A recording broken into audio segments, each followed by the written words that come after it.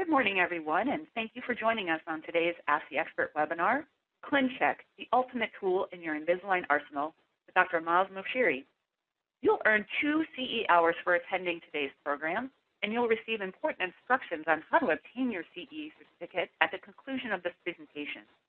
Additionally, CE hours will be automatically added to your Invisalign Doctor site account. Please allow 2 to 4 weeks for CE hours to appear.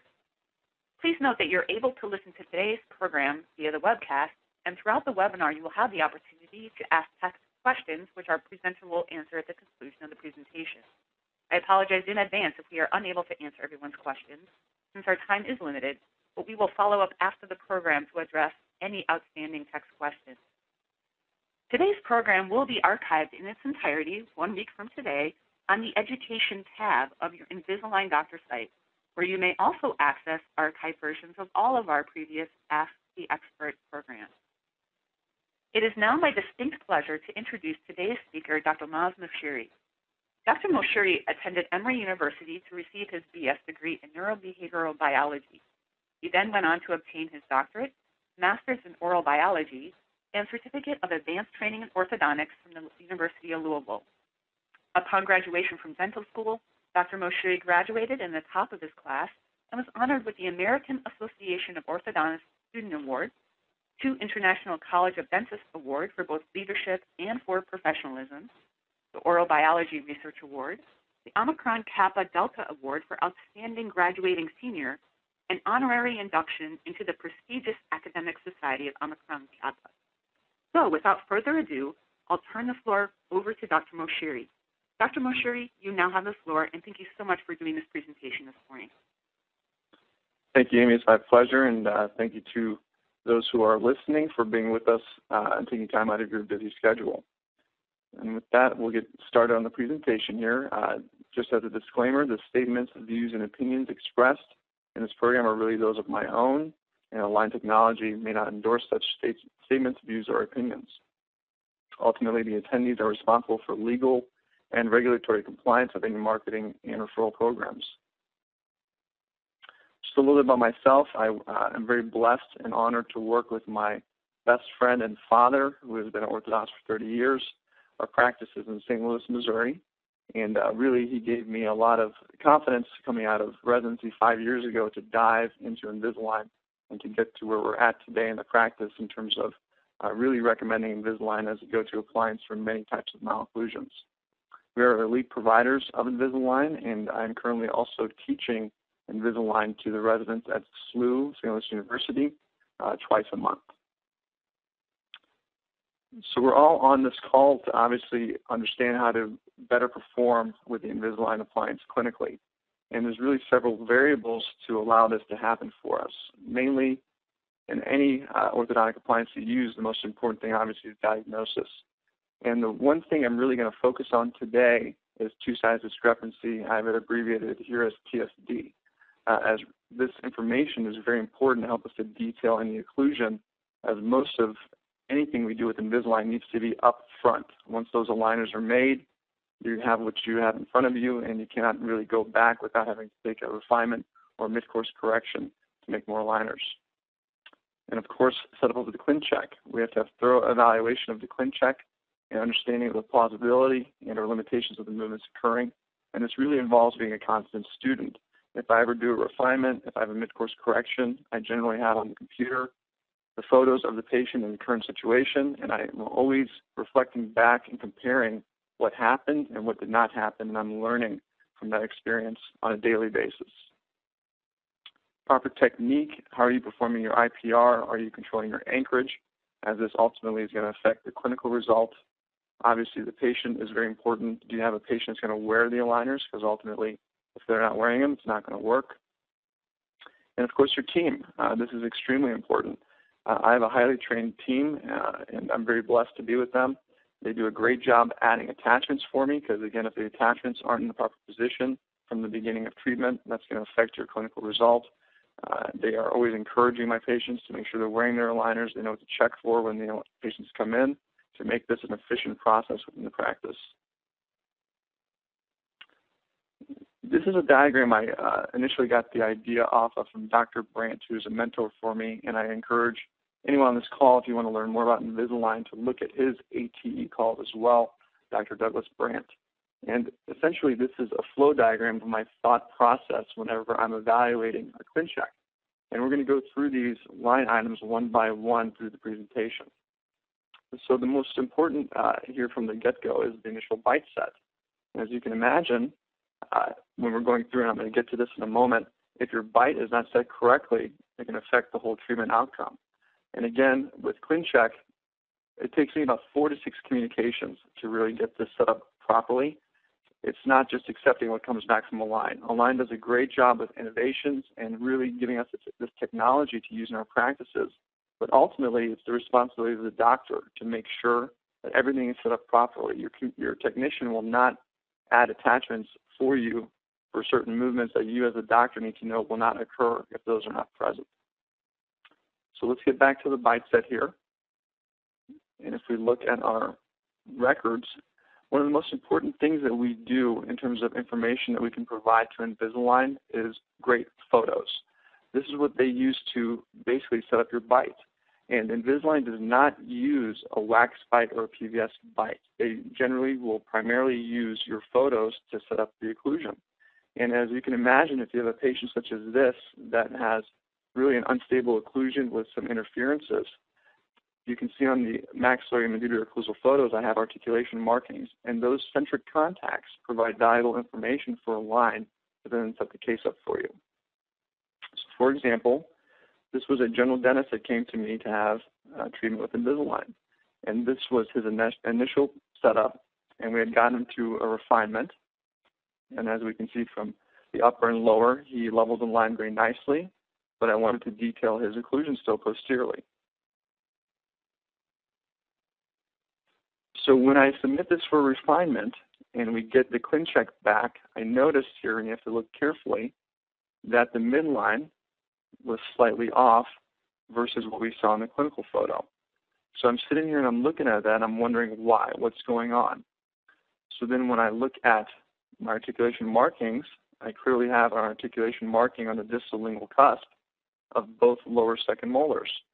But if we go to the ClinCheck and turn it around, I can see I'm articulating on the distal lingual cusp here, but I'm cusp fossa on the right side.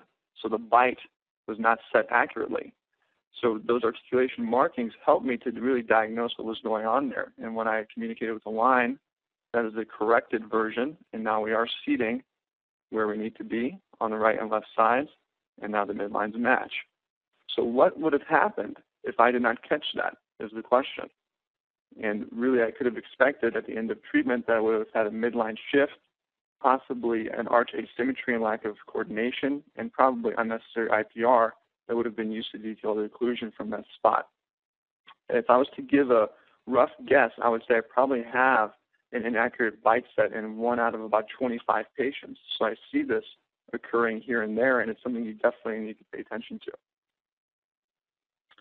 Our panoramic x-ray, of course, is important. You want to evaluate root parallelism and address any periodontal issues that may be aided with orthodontic treatment.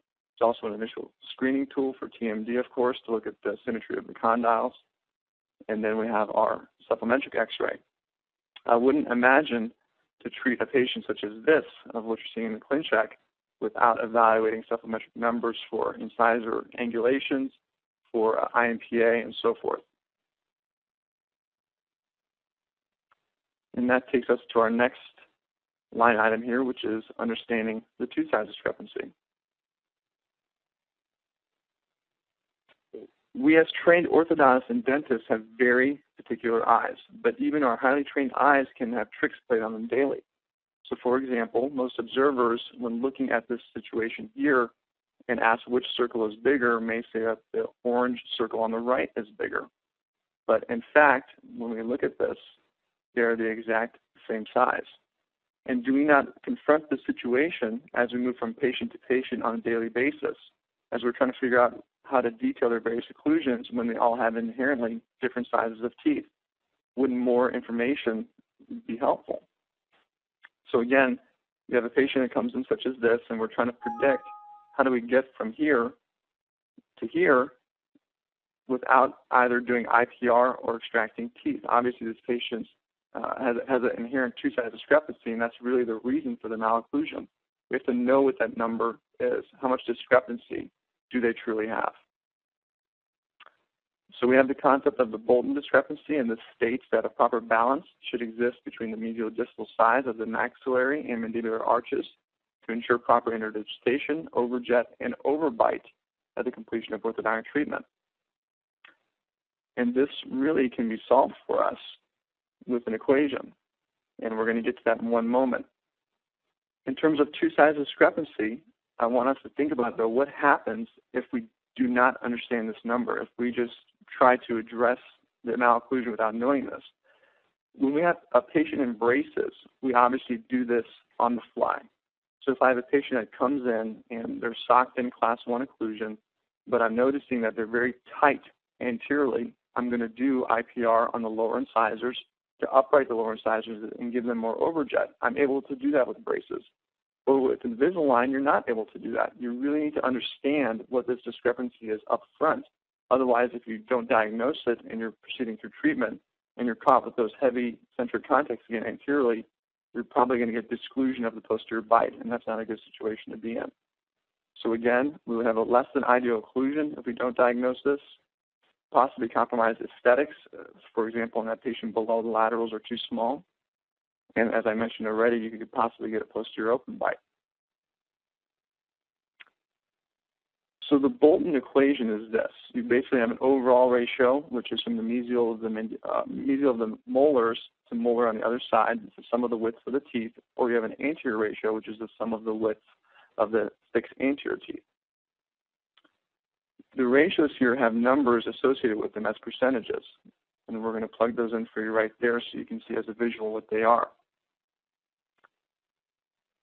So for example, let's say we have a patient that comes in and we measure the mesial distal width of the 6 mandibular anterior teeth, and we figure out that's 41.5 millimeters. We do the same thing on the maxillary arch, and we figure out that that width is 48 millimeters. Then we plug this number here, both these numbers, into this equation. And when we do that, we see that the percentage is actually 86.45. Well, that number is greater than 77.2. So we know that there is a mandibular excess, and we know that from the percentage. But really, how is that helping us? We just have the percentage. We know in general there's a mandibular excess, but wouldn't it be helpful to know exactly how much? So when we plug this in terms of numbers, this is really an algebraic equation. So we can set the patient's mouth to equal the ideal ratio, given what they already have in the maxillary teeth. So we're just solving for x. So when we solve for x, we understand that x equals 37.05, which is what the mandibular teeth should equal given the width of the patient's maxillary teeth. So now we can actually subtract, though, these two numbers, what the patient has and what it should be.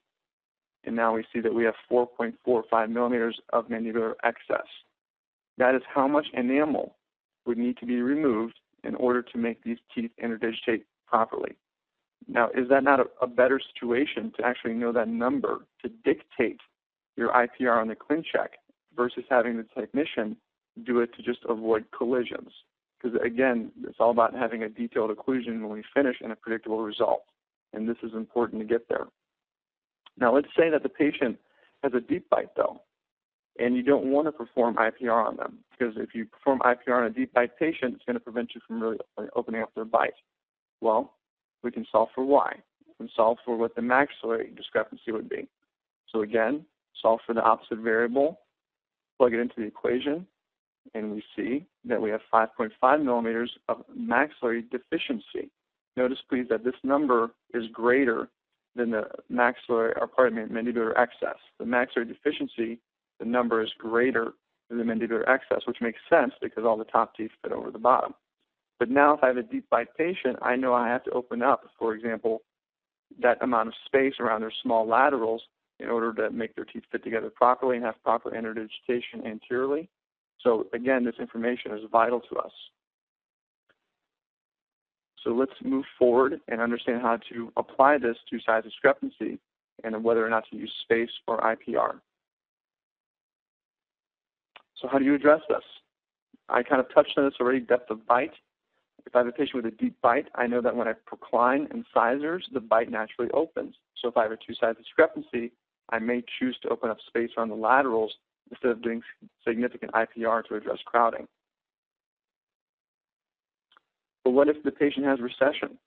If they have some periodontal recession occurring, do I want to procline those incisors, or am I more inclined to do IPR to try to maintain the initial inclination of them? Anterior guidance, where are they occluding on their anterior teeth? Are they hitting on the facial of their incisors versus the incisal edge? Would proclining them help that? And those are all obviously based on the individual variations of your patients. Aesthetics, are the laterals small? Would they look better if they were built up for cosmetic reasons? Lip support, again, proclining or bringing them back, how would that affect the profile? And lastly, really to detail the occlusion. And let's talk about this one in particular here. So we have a teenage boy that comes into the practice, and he has a narrow maxilla with upper and lower crowding. I'm not going to dive into this case too much because I really just want to point out one thing here. When the occlusion came back, when the ClinCheck came back from Invisalign initially, we can see that the arches were level aligned very nicely. But in particular here, when we get to the end of this ClinCheck, I want you to notice that the occlusion is finishing class 2. So I'm going to take this out to that point for you here. And as we can see in the premolar segment, we are finishing here class 2. Clearly in my instructions to align, I always indicate that I want the occlusion to finish class 1. But they weren't able to do that here, and the question is, why? All the spaces on the upper are closed, all the spaces on the lower are closed, so there's clearly a two-size discrepancy here. Lo and behold, when I had seen this case, I actually had gone to the summit in Las Vegas a couple of years ago and heard Dr. Brandt give a talk about two-size discrepancy, and then the light bulb went off for me with this case that that's exactly what's going on. So I had done the two-size discrepancy analysis and realized that we needed to open space around the laterals. And by doing that, that allowed me to use class 2 elastics to then settle the buccal occlusion to full class 1.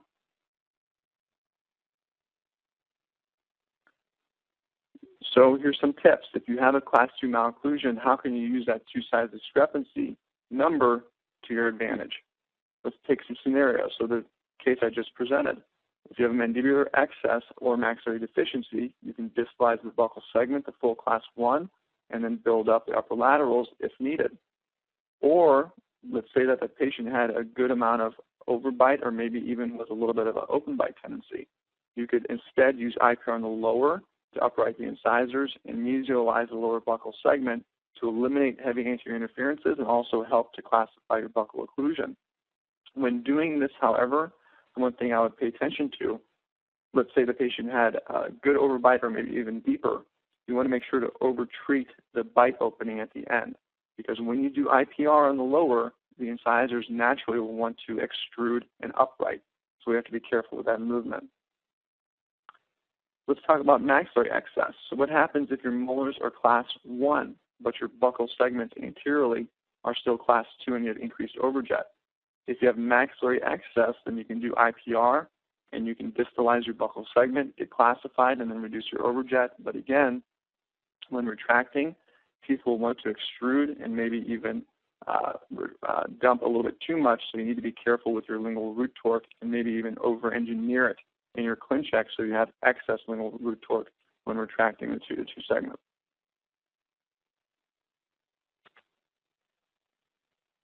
Next, when thinking through the ClinCheck, once we've addressed any two-size discrepancy, we need to see, do we need to add or change any attachments which have been recommended by Align or triggered by the software. So for example, here's a fully treated case.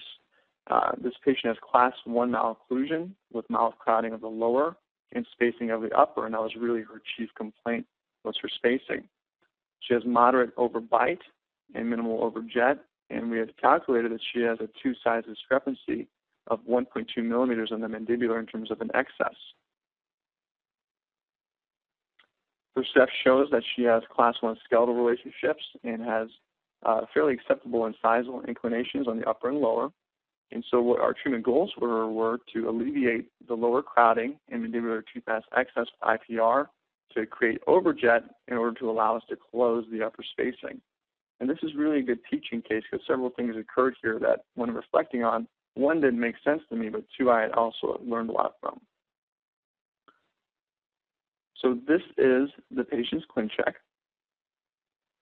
And as we're noting here, we're getting closing of the diastema, and we're getting lingual root torque of the upper 2 to 2 during closure. We're also getting significant lower anterior intrusion to open the bite, and as you can see, there is IPR being performed as well. If you're wondering what these blue lines are, that's essentially signifying it's an illustration that I had hooks for class 3 elastics on this patient, and I'm going to get into why I did that.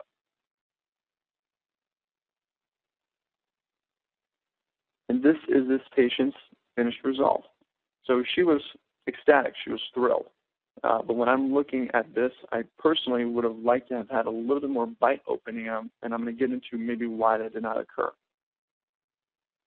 Another thing that baffled me here was that when I look back on this ClinCheck again, I'm sure all of us have had problems using Invisalign on anterior teeth and maybe not having the tooth tracked properly in the aligner, especially when there's not an attachment on the tooth. Because let's take another case, for example, with almost the exact same malocclusion. This is a completely different patient. And as we're seeing here, this is where the patient started, and this is the patient at stage 24. If you generally will try to close a diastema without attachments on the teeth, what happens is that the crowns will tip mesially. You're not getting translation of the roots, and you'll end up with a nice black triangle here and then having to go into refinement to try to upright the roots over the crowns. So why did it work on the previous patient and not on this one? Well, for this particular patient, what was going on, we had a lot of upper lingual root torque during the closure of the space. And if you go back and read some of Larry Andrews' articles on his 6 keys of occlusion, he states that for every 4 degrees of lingual root torque, you get 1 degree of mesial root tip. So even though I did not have an attachment on here, the amount of torque I was getting was helping the root to come mesial to counteract the crown also tipping mesially as well. So long and short of it, I got lucky. But for most patients, if you're ever closing a diastema, you need to have an attachment on that tooth. It's very important. Otherwise, you get tipping of the crowns towards each other. But let's discuss further what I had mentioned also previously. If we look here, this is the predicted finish of this patient in terms of her overbite. And if we look at where she actually finished clinically, it's deeper than that. The reason being she had IPR on the lower. And when we did IPR and close that space, again, remember the teeth want to extrude. It's fighting our bite opening. So luckily, I had class 3 elastics planned on her, and this is really something I've been doing for many years, is that when I have a patient that's class 1, or even class 3, obviously, and I'm trying to finish their occlusion, I have class 3 elastics planned just in case. Because generally I find with Invisalign, if I'm opening up a bite or adding root torque, lingual root torque, that I'm not getting as much clinically as what is predicted in the ClinCheck. So you want to have a backup plan to allow you to increase your overjet anteriorly, because if you have a heavy centric stop, that again is going to disclude you posteriorly and lead to issues in terms of the occlusion. And this gets us to our next point, which is the interincisal angle and centric contact evaluation, and also anchorage considerations. So just to give you an example, I try to finish all of my ClinChecks with 0 centric contacts if they are a good overbite or a deep overbite. Obviously, with open bites, I'm not trying to do that when closing an open bite. But if they have good, average, or moderate or deep overbites, I'm still finishing them with 0 centric contacts, because more times than not clinically, you're not going to get this. You're going to get centric contacts anteriorly. You need to over-engineer your ClinCheck. So when looking at this, in terms of diastemas, consider over-treating the following. Your anterior overjet, and you can do that by increasing upper lingual root torque, adding a little bit more lower IPR if indicated, or possible class 3 elastics, or you can increase the bite opening by doing upper and lower intrusion as needed.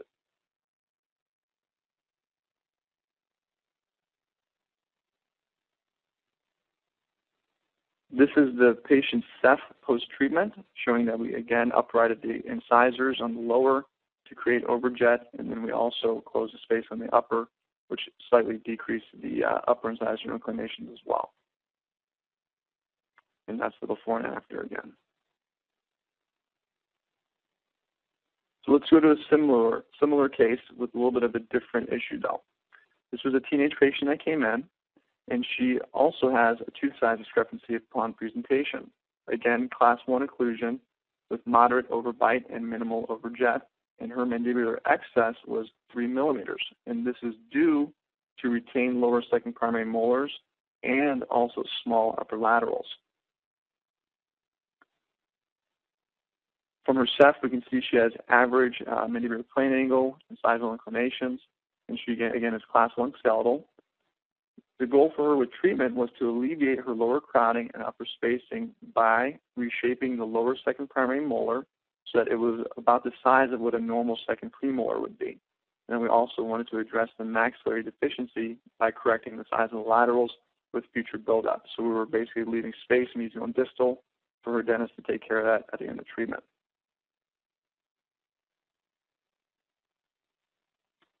And this is her ClinCheck. So please notice this time we do have attachments indeed on the centrals to help with closure and root parallelism at the end of treatment and to prevent tipping of the crowns. Instead, we have a significant amount of IPR on the bottom, 2 millimeters per side, to help address that two-side discrepancy and to make that second primary molar the size of a lower second adult premolar. Something to note here. If you plan on doing this, I'm obviously not performing any IPR on the first premolar or the permanent first molar. I'm intending for that IPR to solely be on that primary molar.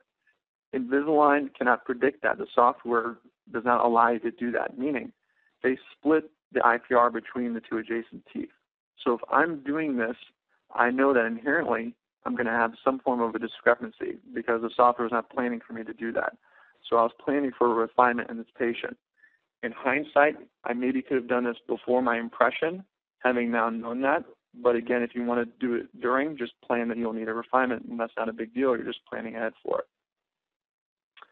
Something to point out, though, again, is that knowing what I know, I tried to overestimate the amount of intrusion I would have needed in this patient to avoid heavy anterior centric contacts. You can see this is the last stage of the ClinCheck. And this is her progressing through, and here's her stage of refinement. So when we compare now the two and take a look, that is what is predicted from my first ClinCheck, and this is the first stage of refinement. And we can see again clearly that she is deeper clinically than what was predicted. And please remember again why. She had significant IPR on the lower, and the lower incisors came back as a result of closing that space. So this was to be expected. So in her refinement, we're increasing the upper lingual root torque, further intruding the lower incisors. Again, I have class 3 elastics to help me avoid heavy anterior centric contacts. And we get to her finish here, and she was thrilled. We had the occlusion built up on the lower second primary molar, and also she had both of her laterals built up as well. But I can rest assured now that since I've addressed the tooth size discrepancy for this patient, that she now has a stable functional occlusion, and she should not be cracking space or having issues with lower crowding later on in life. Obviously, she's still wearing a retainer, but this is not an unstable occlusion for her versus me just trying to close all the space from the get-go on the upper. Again, these are both cases summarized. Both previous examples have significant lower IPR, and retraction when closing that space will lead to extrusion and will hinder bite opening. So we need to over-treat the intrusion of these patients. This is a case from a very good friend of mine and a great clinician by the name of Dr. Dan Gurman in Dayton. And he and I will discuss cases back and forth a lot. Excuse me. And he sent me this case via email because he thought it was interesting. And this basically exemplifies, again, what we've already touched on. This was a teenage patient that when we went through treatment here with him, we can see at the finish here that he has a posterior bite opening. And the question is why? At this point, what Dr. German decided to do was that the lower arch was really leveled and aligned very nicely and was finished, and hence the presence of the lower 3-3 lingual retainer. But obviously, he wasn't going to let the patient stay into this position. So he did a refinement on the upper arch to increase the upper lingual root torque. And as we see, he closed down very nicely. So lingual root torque and anterior intrusion are definitely two movements that we want to over-treat in the ClinCheck design. And we need to ask ourselves, really, what's the worst thing that can happen? So let's say that you over-treat this in your ClinCheck and you have an open bite in the ClinCheck is essentially what you're looking for. You have increased overjet and you have an open bite. Well, let's say you have 25 aligners total. If your patient gets to aligner 20 and they have perfect overbite and overjet, do you need to give them the other 5 aligners? The answer is no, you're done. But what happens if you didn't plan for that and you got through the 25 and now you have posterior bite opening because of heavy anterior centric contacts? What's a better situation to be in? So having said that, is there a more predictable way to open bites and to try to avoid all this over-engineering? And the answer is yes, but it really depends on your patient. So this is my sister-in-law, and she had came in because she wasn't pleased with the appearance of her smile. When we look carefully at her case, we can see she has a class 1 malocclusion with malocrowding of the upper and lower, and she has moderate overbite and minimal overjet. Her upper midline was off to the right towards the smaller lateral incisor, and her lower midline was to the left by 1 millimeter as well. In terms of doing her diagnostic workup, we had found out that she had a 2.8 millimeter mandibular excess, which again also equates to a maxillary deficiency. Given though that she did present with a deep bite, we wanted to help her to open her bite up as well. When I looked at her Ceph and evaluating everything, I figured that we could procline her incisors so she could tolerate that. So we wanted to use that to our advantage because when you procline teeth, the bite naturally opens.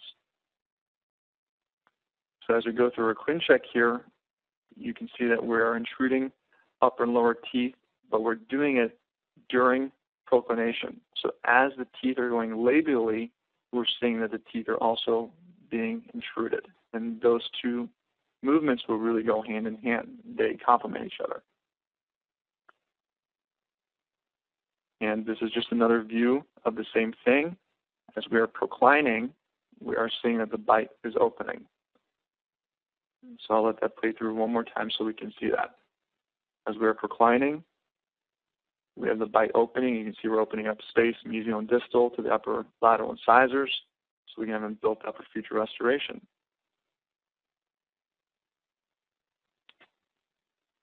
And this is her right now at progress. We're waiting for her restorations to be done, but as you can see, the bite opened up very nicely.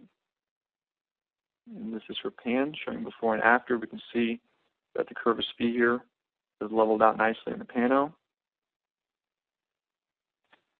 And again, before and after photos. So this is a much more predictable way to open bites if your patient can tolerate it. This is obviously based off the incisor inclinations in the Ceph, periodontal condition of the tissues, anteriorly can they tolerate that proclination. So let's look at another example of this. This patient presented to the office. Obviously, he had an avulsed tooth. He unfortunately had gotten a softball to the face. And in looking at him, we can see that he has a soft tissue class 3, narrow maxilla, and he's super class 1 in his molars, and class 1 in the cuspid. He has minimal overjet and overbite, and he has poor periodontal condition in the lower with poor oral hygiene as well. Diagnostically, we found out that he has a mandibular tooth size excess of 3.2 millimeters, which is really fairly significant. So the issue here was, you can see he has an exaggerated lower curvus V. And to level that, in order to allow the dentist to eventually do a good restoration, I did not want those teeth to procline because he had a poor periodontal condition. So we needed to do IPR on him. But there's a question here in terms of how do we stage this so it doesn't fight our bite opening, as we've already previously discussed, and we're going to get into that. Another issue here, obviously, was that the upper right 2 is clearly in the way of where number 8 needs to be restored in terms of the implant. So does Invisalign perform root movement? And we're going to show you how to set up for that. This is his Ceph, again showing his incisal inclinations here, that he was a subclinical class 3, had a Witt's value of -3. He had average angulation of his upper and lower incisors, and I was really trying to wish to keep those incisor inclinations where they were through treatment. So our goals were to detail the upper arch form and upright the root of tooth number 7, and to maintain the inclination of the lower incisors, especially when leveling the curvus spee. And this is really the goal here. We have 3 things that we need to talk about here on this particular view.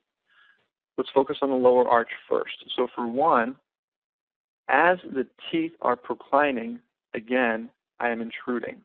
So I'm asking for intrusion during proclination. And you might be asking yourself, I thought you didn't want to procline the teeth because of the poor periodontal condition. And the answer is yes, I do not. But in order to do my IPR in the right area, I had to procline these teeth first. And then I'm retracting them and closing space once the IPR is performed. But I'm not doing that until the bite has been opened. So if you have any bite opening, make sure it's during proclination. If you have a lot of crowding and need to do your IPR, your bite will open much more predictably. And then during your retraction of space, you can have the teeth stay at the same level and make sure they do not extrude.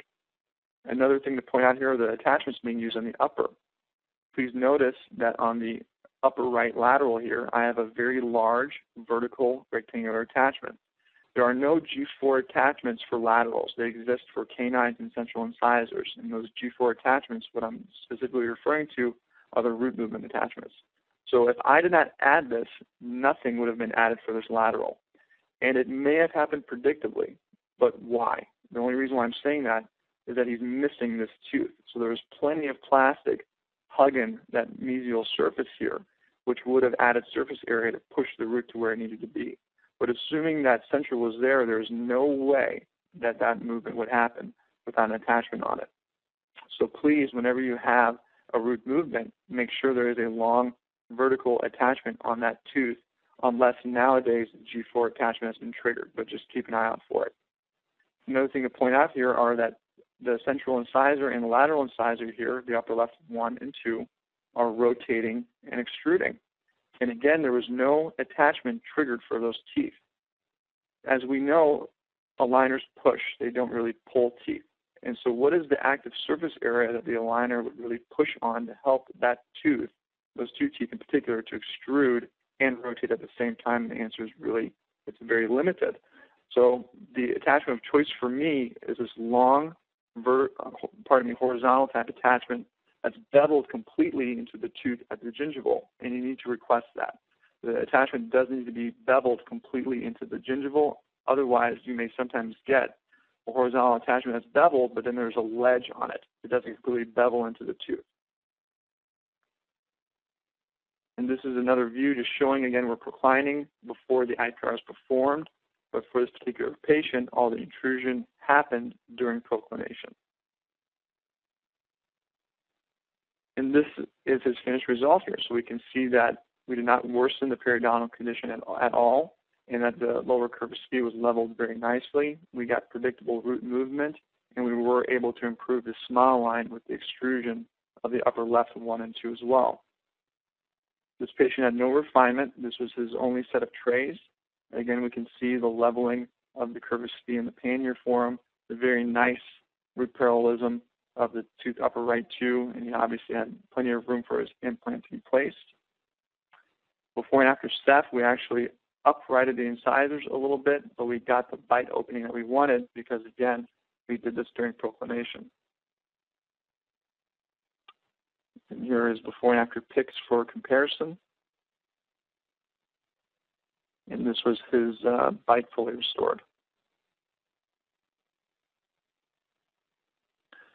So we just discussed root movement. We discussed opening the bite during proclination, and we also discussed briefly the attachment for rotation and extrusion, the horizontal attachment. So let's dive in a little bit deeper.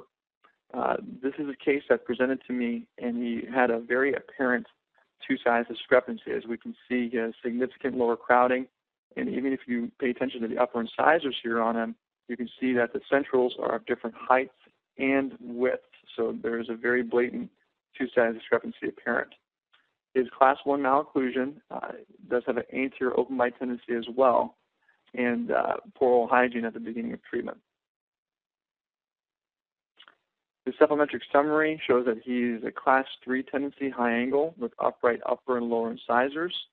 So our goal with treatment was to use IPR to reshape the anterior teeth so they would be the same width. He did not want to have restorative done, so I had to do all of this by hand for him. And then to obviously establish ideal overbite and overjet using the upper right one as the key tooth in terms of the gingival margin, and trying to extrude the remaining teeth to my preferences to give him a proper smile line. We did pull one lower incisor on him to address his crowding. Given the amount of recession here at present, I did not feel like we could fit everything into the arch just with IPR, and we're going to show the mechanics of closing that space. So here we go. There's three things really I'd like to point out on this slide. For one, if we notice, let's focus on the extraction site first. We can see that the teeth gable into the extraction site first before the crowns then upright over the roots. And this is different from a diastema, unless you have a very significant diastema.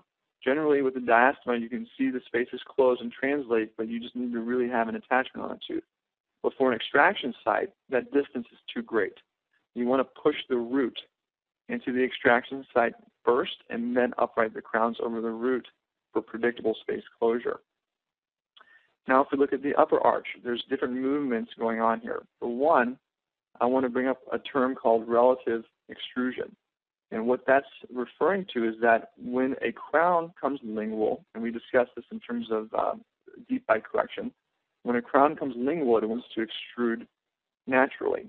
So as you can see, the lateral incisor here and even on the other side are relatively extruding. So this should be a fairly predictable movement clinically, but even still, I chose to have an attachment on that tooth for increased surface area. But let's look at upper left one. The upper left one is clearly coming labial throughout its whole rotation and extrusion. So that is really an absolute extrusive movement.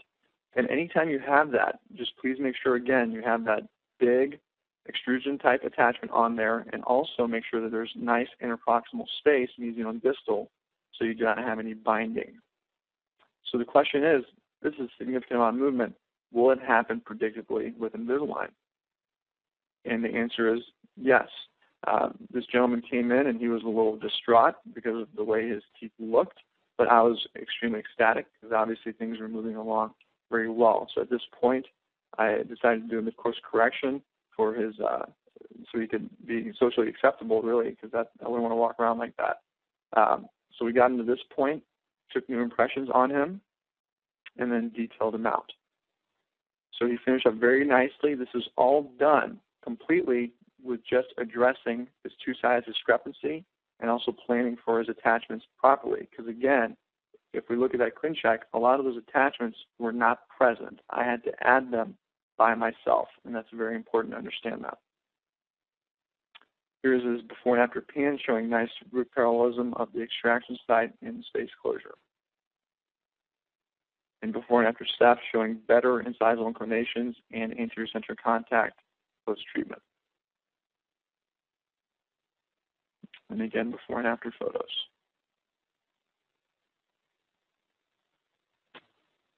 So let's talk about rotation some more and those extrusive type attachments. We treat a lot of TMD patients in our practice, and I really found that they transition into aligners very nicely, because if their splint helps them, we usually give them a mandibular type of splint if they have any internal joint derangement. And if the splint helps them, it's indicative of detailing of their bite. And it's been a much easier transition for a patient in a splint to go into Invisalign than for a patient in a splint to go into braces. It's just a much smoother transition. They still have a removable appliance in their mouth. It's still clear. and usually a lot of these TMD patients are adults. So for this particular patient, she presented with pain in the left TMJ, headaches twice a week, clenching and facial pain, neck and shoulder pain, and a history of locking as well. Obviously, she has some interferences here in terms of her occlusion.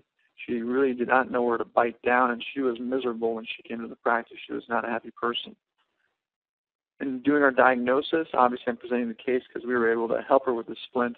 We noticed that she had a lower two-size discrepancy of 3.1 millimeters, so significant mandibular excess.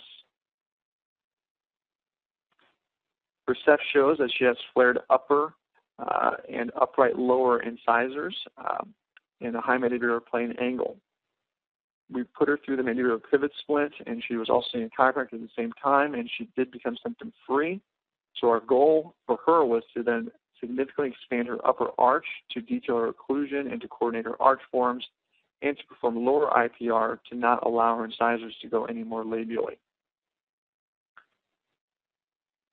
This is her bite post-splint therapy, so we don't use a positioning splint. The splint doesn't push the patient forward, right, left, forward, or back.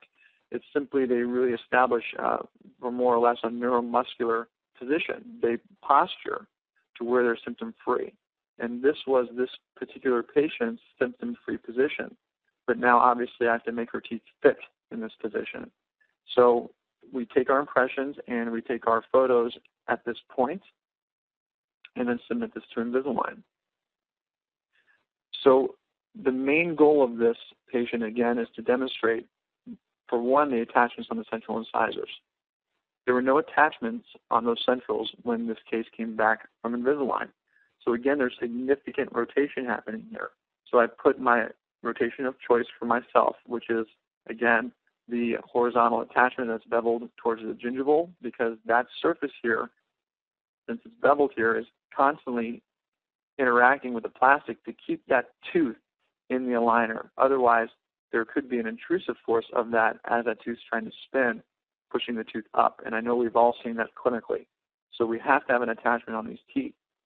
You can see the significant amount of IPR occurring, again, to constrict the lower arch to help it to coordinate within the upper, but also to give her some more overjet anteriorly so her posterior teeth can touch. And this is her at refinement, so she's progressing along very nicely. And at this point, she still, however, has tight anterior center contacts.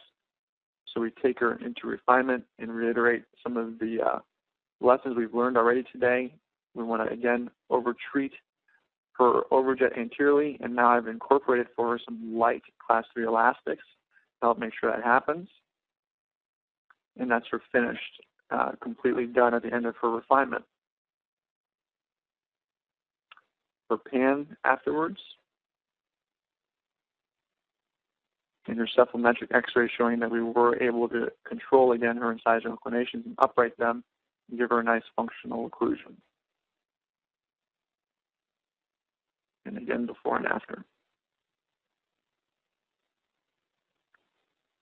So let's focus on rotation attachments some more here. This gentleman came in, and we're going to use this case as really an example for a particular point. He obviously had significant lower crowding, some moderate upper crowding, and was interested in detailing his bite and eliminating the crowding that was present. So the first ClinCheck that came back from Invisalign is right here. And there's one thing I want to point out here, and that is the root here. If we see the root on this cuspid, I think we all could agree that it has a significant distal angulation to it. So the question is, what type of attachment, though, will be triggered by the software to correct this issue? Because this cuspid also has a significant rotation to it. It's rotated distal in. So when we progress through, we can see that the software triggered a rotation attachment. However, the active surface of this optimized attachment will have to start pushing from in front of the center of resistance for this tooth. And that's really not an ideal scenario. Ideally, you'd want to be behind the center of resistance for that tooth. And in addition, it's not really doing anything to address the axial inclination. That rotation attachment is not going to upright that root for us. So what can we expect to see clinically? This tooth needs both mesial rotation and mesial root tip. And furthermore, just so we know why that attachment was triggered, the G4 second-order attachments to correct axial inclination will not be applied because the software will actually take precedence to correct the rotation first. So that's why we're not seeing those two attachments, the G4 attachments for root movement, and we're seeing the rotation attachment instead. So clinically, I ran into an issue here, and I was obviously trying to help seat the tooth into the aligner, but that was really an act of futility. What I needed to do was to put the patient into refinement. So that's what we're seeing here. I'm rebooting the case, and now I have this long vertical type attachment, which consequently will definitely help me with rotation, but now I'm also addressing the root movement as well. Here's a similar situation. I know that I have a lot of questions about this in terms of lateral rotations. There's an optimized attachment for lateral rotations, but this is really triggered when you have rotation and extrusion or rotation and lingual tipping. So if you just have rotation, this is not going to be triggered. So if we look at the patient for above, when her ClinCheck first came back to me, there was no attachment, believe it or not, on this lateral. And obviously I know that clinically that's not going to happen. So I had to add a long vertical attachment for her because I also noted for myself that there was some root movement occurring. So again, as a doctor, we really need to look carefully at what's happening. We can't just trust that the software is going to trigger everything for us. John Morton at Align has done amazing things to really push this appliance forward and make it what it is today. It's a fantastic appliance. It works for almost all of our malocclusions that we need to treat orthodontically. But we as a doctor really have to understand where the appliance is currently at. They're constantly innovating, but there's still some things that we need to doctor ourselves and address. Interestingly enough, I came across an article from a friend of mine, Jonathan Nikozis, who is a great practitioner and really puts a lot of thought into the biomechanics of how teeth move. I'm not going to get too much into this in terms of just in the interest of time, but this article is available to you. It's called Tripping the Plastic Fantastic. It's in the most recent version of Orthodontic Products in November, and it goes through his preference for a lateral attachment when there is movement noted, and I thought it was very interesting, and I do want to start to try doing this for some of my patients and see what the clinical outcome is of it, and it made a lot of sense. And this, again, for further review later, you can see what he requests from Invisalign when setting up an attachment. So let's talk about some more movements. We've touched on intrusion, torque, rotation, root movement. I'd also like to talk about intrusion and expansion. So this is a patient that came to our office again with TMD. She's pointing to where she's in pain. And when we look at her, you can see she was previously treated orthodontically. She had upper bite extractions previously. And she's lost torque anteriorly, and you can see that clearly she has opening over posterior occlusion and a steep lower curvus B. So it really is no surprise that she's having any TMD issues because her mandible is being retruded. So when we look further at her Ceph, she is a high angle class 2, has upright upper and lower incisors, and so we put her into our pivot splint. We use a mandibular type pivot splint for these patients that they wear 24/7, including eating. In addition to, again, she did see a chiropractor for some patients, see a physical therapist. It just depends on what they present with. She became symptom-free, and again, we wanted to treat her to her asymptomatic mandibular position, which I'll show you here in a moment. But regardless, we know from our initial presentation that she has quite a steep curvus V. So we were wondering from the beginning, how are we going to level that curvus V if we were to help her? And she has an apparent two-size discrepancy, obviously from the upper bite extractions.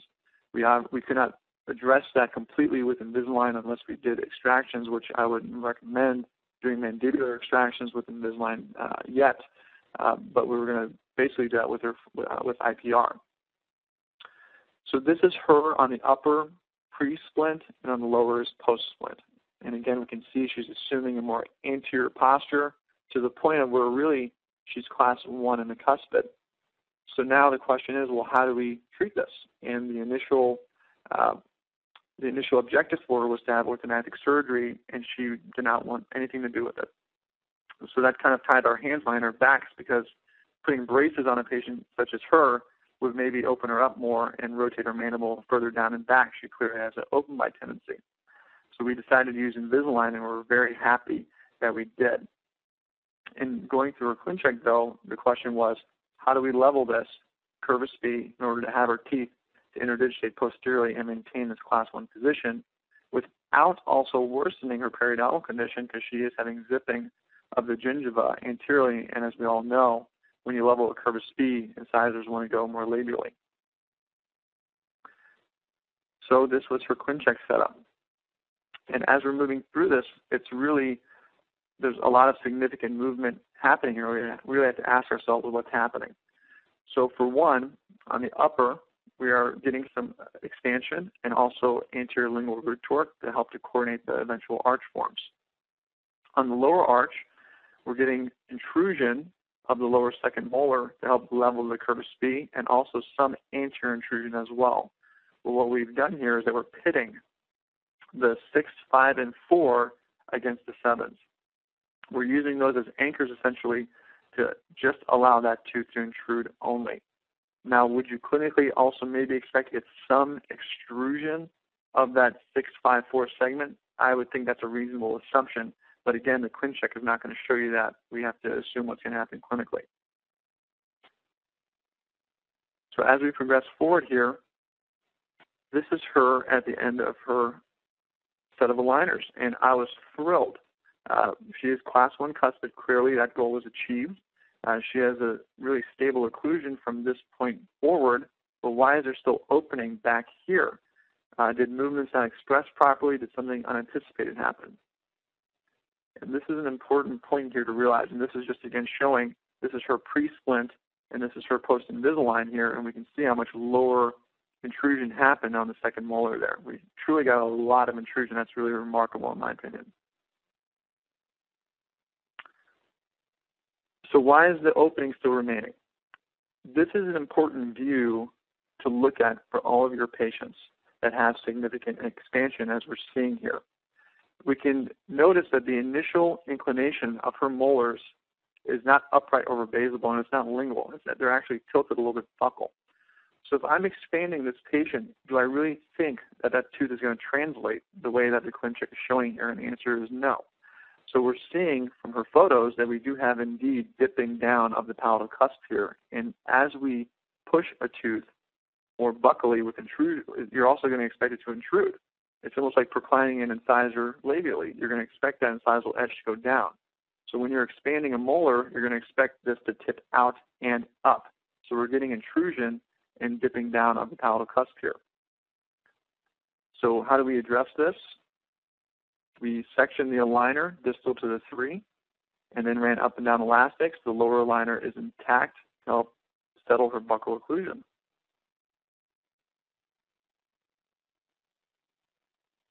And this was her finish. She's symptom-free, has a stable occlusion. And here's the pan demonstrating again the leveling of the Curvus B, especially in the more posterior segment. Before and after Ceph showing, again, control of IMPA and control of her vertical as well. And that's pre-splint at the top, post-splint in the middle, and post-treatment at the bottom. And those are her 1-year retention records showing the stability of her bite. She was in Vivera retainers, which are fantastic retainers for Invisalign patients, obviously, and that helped her to even settle her occlusion down even more. So what happens now, knowing that that's a sequelae, that you can have tipping during expansion? How do you address that clinically? Because you're going to end up with, again, a lot of bites being open. That patient did not begin with a cross bite, and that was a consequence of the expansion. So let's say you have a patient that is beginning a cross bite. What can you do for them? I personally would not try to attempt doing Invisalign on this patient to correct their cross bite. I personally cannot get an outcome that I would be pleased with.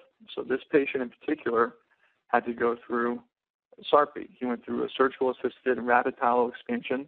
He wanted nothing but Invisalign, but this was our compromise. We said in order to really do this, we'll have to put you through, a procedure first in order to correct your transverse, and then we can put you into the aligners. As you can see here, he's in the public eye. He was speaking a lot, so he did not want to have a large diastema between his teeth. So we gave him a supernumerary tooth to live with. He was pleased with that. That was socially acceptable for him. And as we go through here, after the SARPI, we made him an Essex with a reinforced lingual wire to maintain the expansion until we got him into his aligners. And this is his ClinCheck showing closure of the diastema as a result of the surgery. But now please notice, regarding the transverse, all I need to do is just settle the occlusion. I'm not tipping teeth labially. I can bring the bite together very nicely by just uprighting now the teeth over their new basal bone position. And this is his progress currently. He should hopefully be done. I hope to show this case in about 8 months, but he's progressing beautifully. What are some alternatives? Not every patient wants surgery, obviously. We recommend a lot of Schwartz-type appliances, full coverage occlusal. This is a 3-way sagittal Schwartz, which is what this patient here got in terms of correcting his transverse anterior crossbite and posterior crossbites before treatment. And this is, as you can notice here from this photo to here, that's all with the removable appliance. You can see what nice arch form correction you can get before Invisalign to then make your Invisalign treatment. Yes, ma'am. Oh, it just advanced. It looks like we thought that there might be an issue with the presentation, but it did just advance. Okay. Okay, sorry about that. No problem. All right, so again, just looking at the maxillary occlusal photo here, if we had missed that slide previously, this is being done with just a Schwartz appliance, correct the transverse before Invisalign treatment. So again, I would not feel comfortable treating this situation with only Invisalign unless I was planning on finishing the patient in a crossbite, which for some patients is completely acceptable. But that conversation needs to be had up front. And this is this patient's progress in Invisalign. You can see that we're holding him very nicely and that he still does have some tight anterior centric contacts, but we're in the middle of treatment. I'm very confident we're going to finish him with a socked-in occlusion posteriorly. So let's summarize some of the principles presented to this point. For one, we've talked about two-size discrepancy quite a bit, and to properly plan your IPR and spacing to detail your patient's occlusion, including taking into consideration how are you going to open or close the bite. Certain movements, such as torque and anterior intrusion, will require over-engineering on the ClinCheck so that they happen more predictably for you clinically.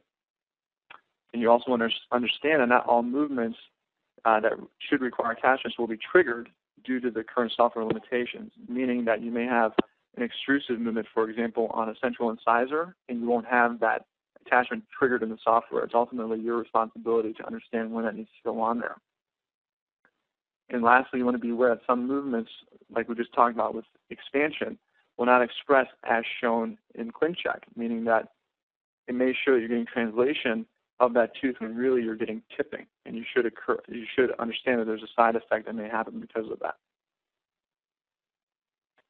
Movements discussed, we discussed torque, again, to over-engineer that on your ClinCheck, anterior intrusion, so you want to over-engineer that, maybe anticipate a little bit more so you get it clinically what you want.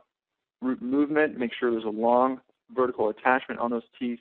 Extrusion, best combined with retraction, because again, those movements will complement each other, but it will still happen clinically even if you are not retracting the tooth. You just have to really make sure there's a large type attachment on that tooth and no interproximal binding. Rotations, consider an attachment if not triggered by the software, and you may need to change the type of attachment if there's one on there if there's root movement occurring. It may not be an attachment that would help both situations to resolve. And lastly, again, expansion, beware of tipping versus translation. So moving forward here, I want to talk about two more malocclusions that we deal with clinically. One is open bites, and then we're going to get into class 2s. So open bite closure, just to summarize, we have a patient here, again, with a two-size discrepancy, 1.2 millimeters of mandibular excess. And she was a previous TMD patient that we were able to resolve her symptoms. So again, the question was, how do we close her bite down? On her Ceph, we can see that she has a nice upper incisor inclination, but on the lower, the incisors are flared forward. So we're going to use that to our advantage to help close the bite down. One thing I want to point out, resultant extrusion, as in the title. If you look up resultant on Google, the definition of that is occurring or produced as a result of a consequence of something. Or if you look at the noun, it's a force, velocity, or other vector quantity that is equivalent to the combined effect of two or more component vectors acting at the same point. So it's a result of two forces acting at the same point. So we have to, again, consider this in terms of what we just discussed for extrusion. When you have retraction with extrusion, you have two vectors acting on the tooth to then push that tooth with a net force to make that tooth go in the direction you want. You always want plastic to push for you. So again, whenever you're retracting a tooth and it's extruding at the same time, that will happen much more effectively if you're able to combine those two movements together. And there's a nice article on this again with John Nikozistis in Orthotown, October 2010, if you want to read more into that. So for this patient, we are moving her incisors labially first, but that's only to establish access to the right proximal surface to strip.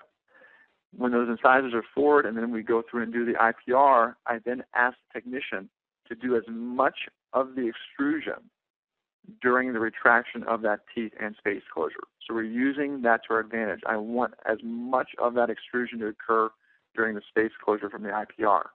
Please also notice again, upper left 1 and 2, very large horizontal type attachments to help with the rotation and extrusion of those teeth. This patient had one set of aligners, and that was her finish at the end of that set. She was symptom-free and had a very functional occlusion. And any type of patient like this, especially with open bites, you want to make sure to retain them with Vivera type retainers. That is her pan after treatment, and her before and after Ceph, showing the nice control of IMPA and closure of her open bite.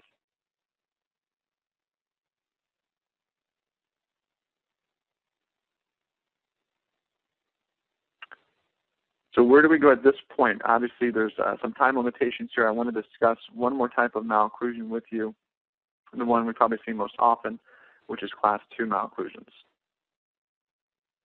80% of your Class 2s that present to you will have mesial in rotation of their molars. And by correcting this rotation, we're not only going to get Class 1 correction of the molar as it rotates distally, but we're also going to gain space mesial to the molar for subsequent correction of the dentition anterior to that. Ricketts proposed a good visualization of this to see if your molar indeed is rotated. So if you draw a line through the distal buccal cusp and mesiolingual cusp, that should really intersect the cuspid on the opposite side. This is a treated patient with Invisalign, again showing this patient did have a Class 2 malocclusion. That's what distal molar rotation will look like. That's what it's going to do for you on your ClinCheck. You're going to get expansion of that molar. You're going to see both molars rotating distally. And as a result of that, you should see the dentition anteriorly also moving distal for you as well. But the question is, does that happen on its own? And the answer is no. You also obviously would need to have Class 2 elastics to control the anchorage from that. What does this look like clinically? So I want to show you a case here. And as we can see, for this patient, she is not getting any distalization of her molar for Class 2 correction. This is purely rotation around the palatal cusp. This is just correcting molar rotation. But by doing this, again, we're creating space and allowing the remaining buccal occlusion to classify into Class 1. This whole time, she's wearing a Class 2 elastic to help guide that anchorage distally. That's the first step. So let's say you have a patient that you've corrected the molar rotation on, but they're still Class 2. At that point, then, we need to request segmental distalization. And segmental distalization is a term which Invisalign is familiar with. If you request it, what happens is that the upper second molar the aligner will start squeezing mesially to that and push it distally. Once that second molar is pushed distally 2/3 of the way, the upper first molar will start moving back, and then so on. Once the canines are at class 1, then the upper 2 to 2 will be retracted. You want to make sure to ask to retract them with lingual root torque if your incisors are upright to begin with, or you can choose to have them retrocline if they're too procline to begin with. Again, anchorage considerations. All of these patients need to have class 2 elastics because there's a reciprocal force of that aligner pushing distally. It's also pushing those teeth anterior to that mesially. So we have to control that anchorage. And just a clinical consideration, you can take your impressions first if you're doing segmental distalization and then request to have the patient have their third molars removed. The presence of that inflammation will help to make your movements more predictable. What about attachment setups? You definitely, in my estimate, would want to have an attachment on the second molar. I've had patients where I've done segmental distalization on where it occurs very predictably without putting an attachment on the second molar, but if we think through it logically, that's the most important tooth in terms of its movement. If that doesn't move back all the way, the teeth anterior to that may not track properly. So again, you want to make sure to have an attachment on the second molar at least, and then you can have, for example, one on the first or second premolar and then one on the cuspid if you wish, but not every tooth needs an attachment. It would be impossible for the patient to get their aligner out. The use of segmental distalization in a compliant patient is extremely powerful. For example, this is a 16-year-old patient that is a full step class 2, and you can see that he has pushed his molar back to class 3. So I had to really have him back off his elastics, obviously, and I was going to burn this anchorage clinically to close this space here to get him back into class 1 again. So again, as a summary, priority list for class 2 correction. Ask for your mesial out rotation of upper 6s and 7s first. This is a very predictable movement with Invisalign, and attachments are not necessary to rotate those molars. There's a lot of surface area for the plastic to grab on that tooth. I basically ask the technician to rotate the teeth until the buccal surfaces are parallel with each other on the right or left. I think that provides a good visual for the technician to understand what I'm asking. Once that's achieved, if I'm still class 2, then we're asking, of course, for segmental distalization. And then if I get that correction, we're class 1 molar at the 6s and 7s, but we're still class 2 anteriorly. That's telling you then you have a 2-size discrepancy. So we need to evaluate that, understand that number, and treat accordingly. Last case here, summarizing the class 2 points. This is a patient that came in with a class 2 Div 1 malocclusion with a narrow maxilla and an open bite tendency. She had moderate overbite and overjet with moderate crowding of upper and lower incisors, and her lower midline was off to the right slightly by 1.5 millimeters. On her ceph, we can appreciate that she indeed has significantly flared lower incisors, so we needed to control that in terms of setting up the case. So our goals for her were class 2 correction with molar rotation, primarily to classify the molars and also open up space mesially for subsequent distalization of the remaining segment, and the use of IPR again to address lower mandibular flaring and tooth mass excess to facilitate the class 2 correction. And this is her ClinCheck. And I'm showing this because really, this case in particular, I did not have an attachment on that upper second molar.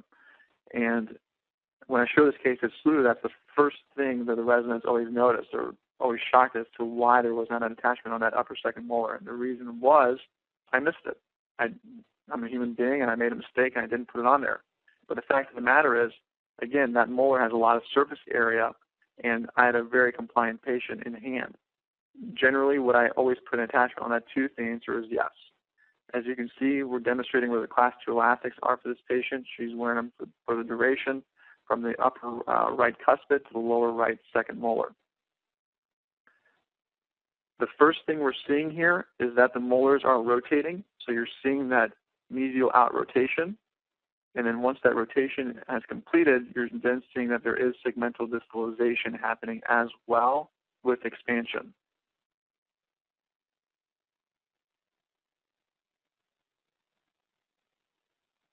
As we get through here, one other side note here to talk about. If we're expanding a patient, we discussed the possibility of a tooth intruding and tipping. So what about when you're moving a tooth distally? Could that happen as well? And for class 2 patients where we're getting a lot of segmental distalization, the answer is yes, but it really depends on the axial inclination of that tooth to begin with. Most class 2 patients have a mesial inclination to their teeth. And this is showing a tooth that's upright. But again, most class 2 patients have a mesial inclination to their teeth. So when you upright them, they're not going to tip up and intrude. But let's take a look at this first molar. That actually looks like it has a little bit of a distal inclination to it. So could we expect some tipping? The answer is yes. Was this a lack of the software predicting something? Not really. That's really my fault. As a clinician, I should know that that can happen. But long story short, it's not a big deal. What we do for that patient is then clinically add buttons, run some up and down elastics for them, and then settle their occlusion into class 1. So she had a very nice, predictable result, was a very compliant patient. One thing I also want to point out, we have to manage the anchorage in class 2 patients from the beginning because the correction's happening from the beginning. In braces, you usually want to wait till you get into heavier arch wires to running your mechanics, but that's really not the case with Invisalign. We have to control this from the beginning of treatment. And I have not had one patient in Invisalign have their incisors flare as a result of treatment. There is such great incisor control in terms of the IMPA and the vertical. It's really a huge benefit of the appliance. So 1 week from today, just wanted to give everyone a reminder, this entire program will be archived on the Education tab in the Invisalign Doctor site. And I just wanted to thank Dr. Moshiri again for his great presentation and all of his clinical knowledge, and for all of you to take time out of your Friday to join us this morning and this afternoon. And we look forward to seeing you on another Ask the Expert webinar. Thanks very much and have a great weekend.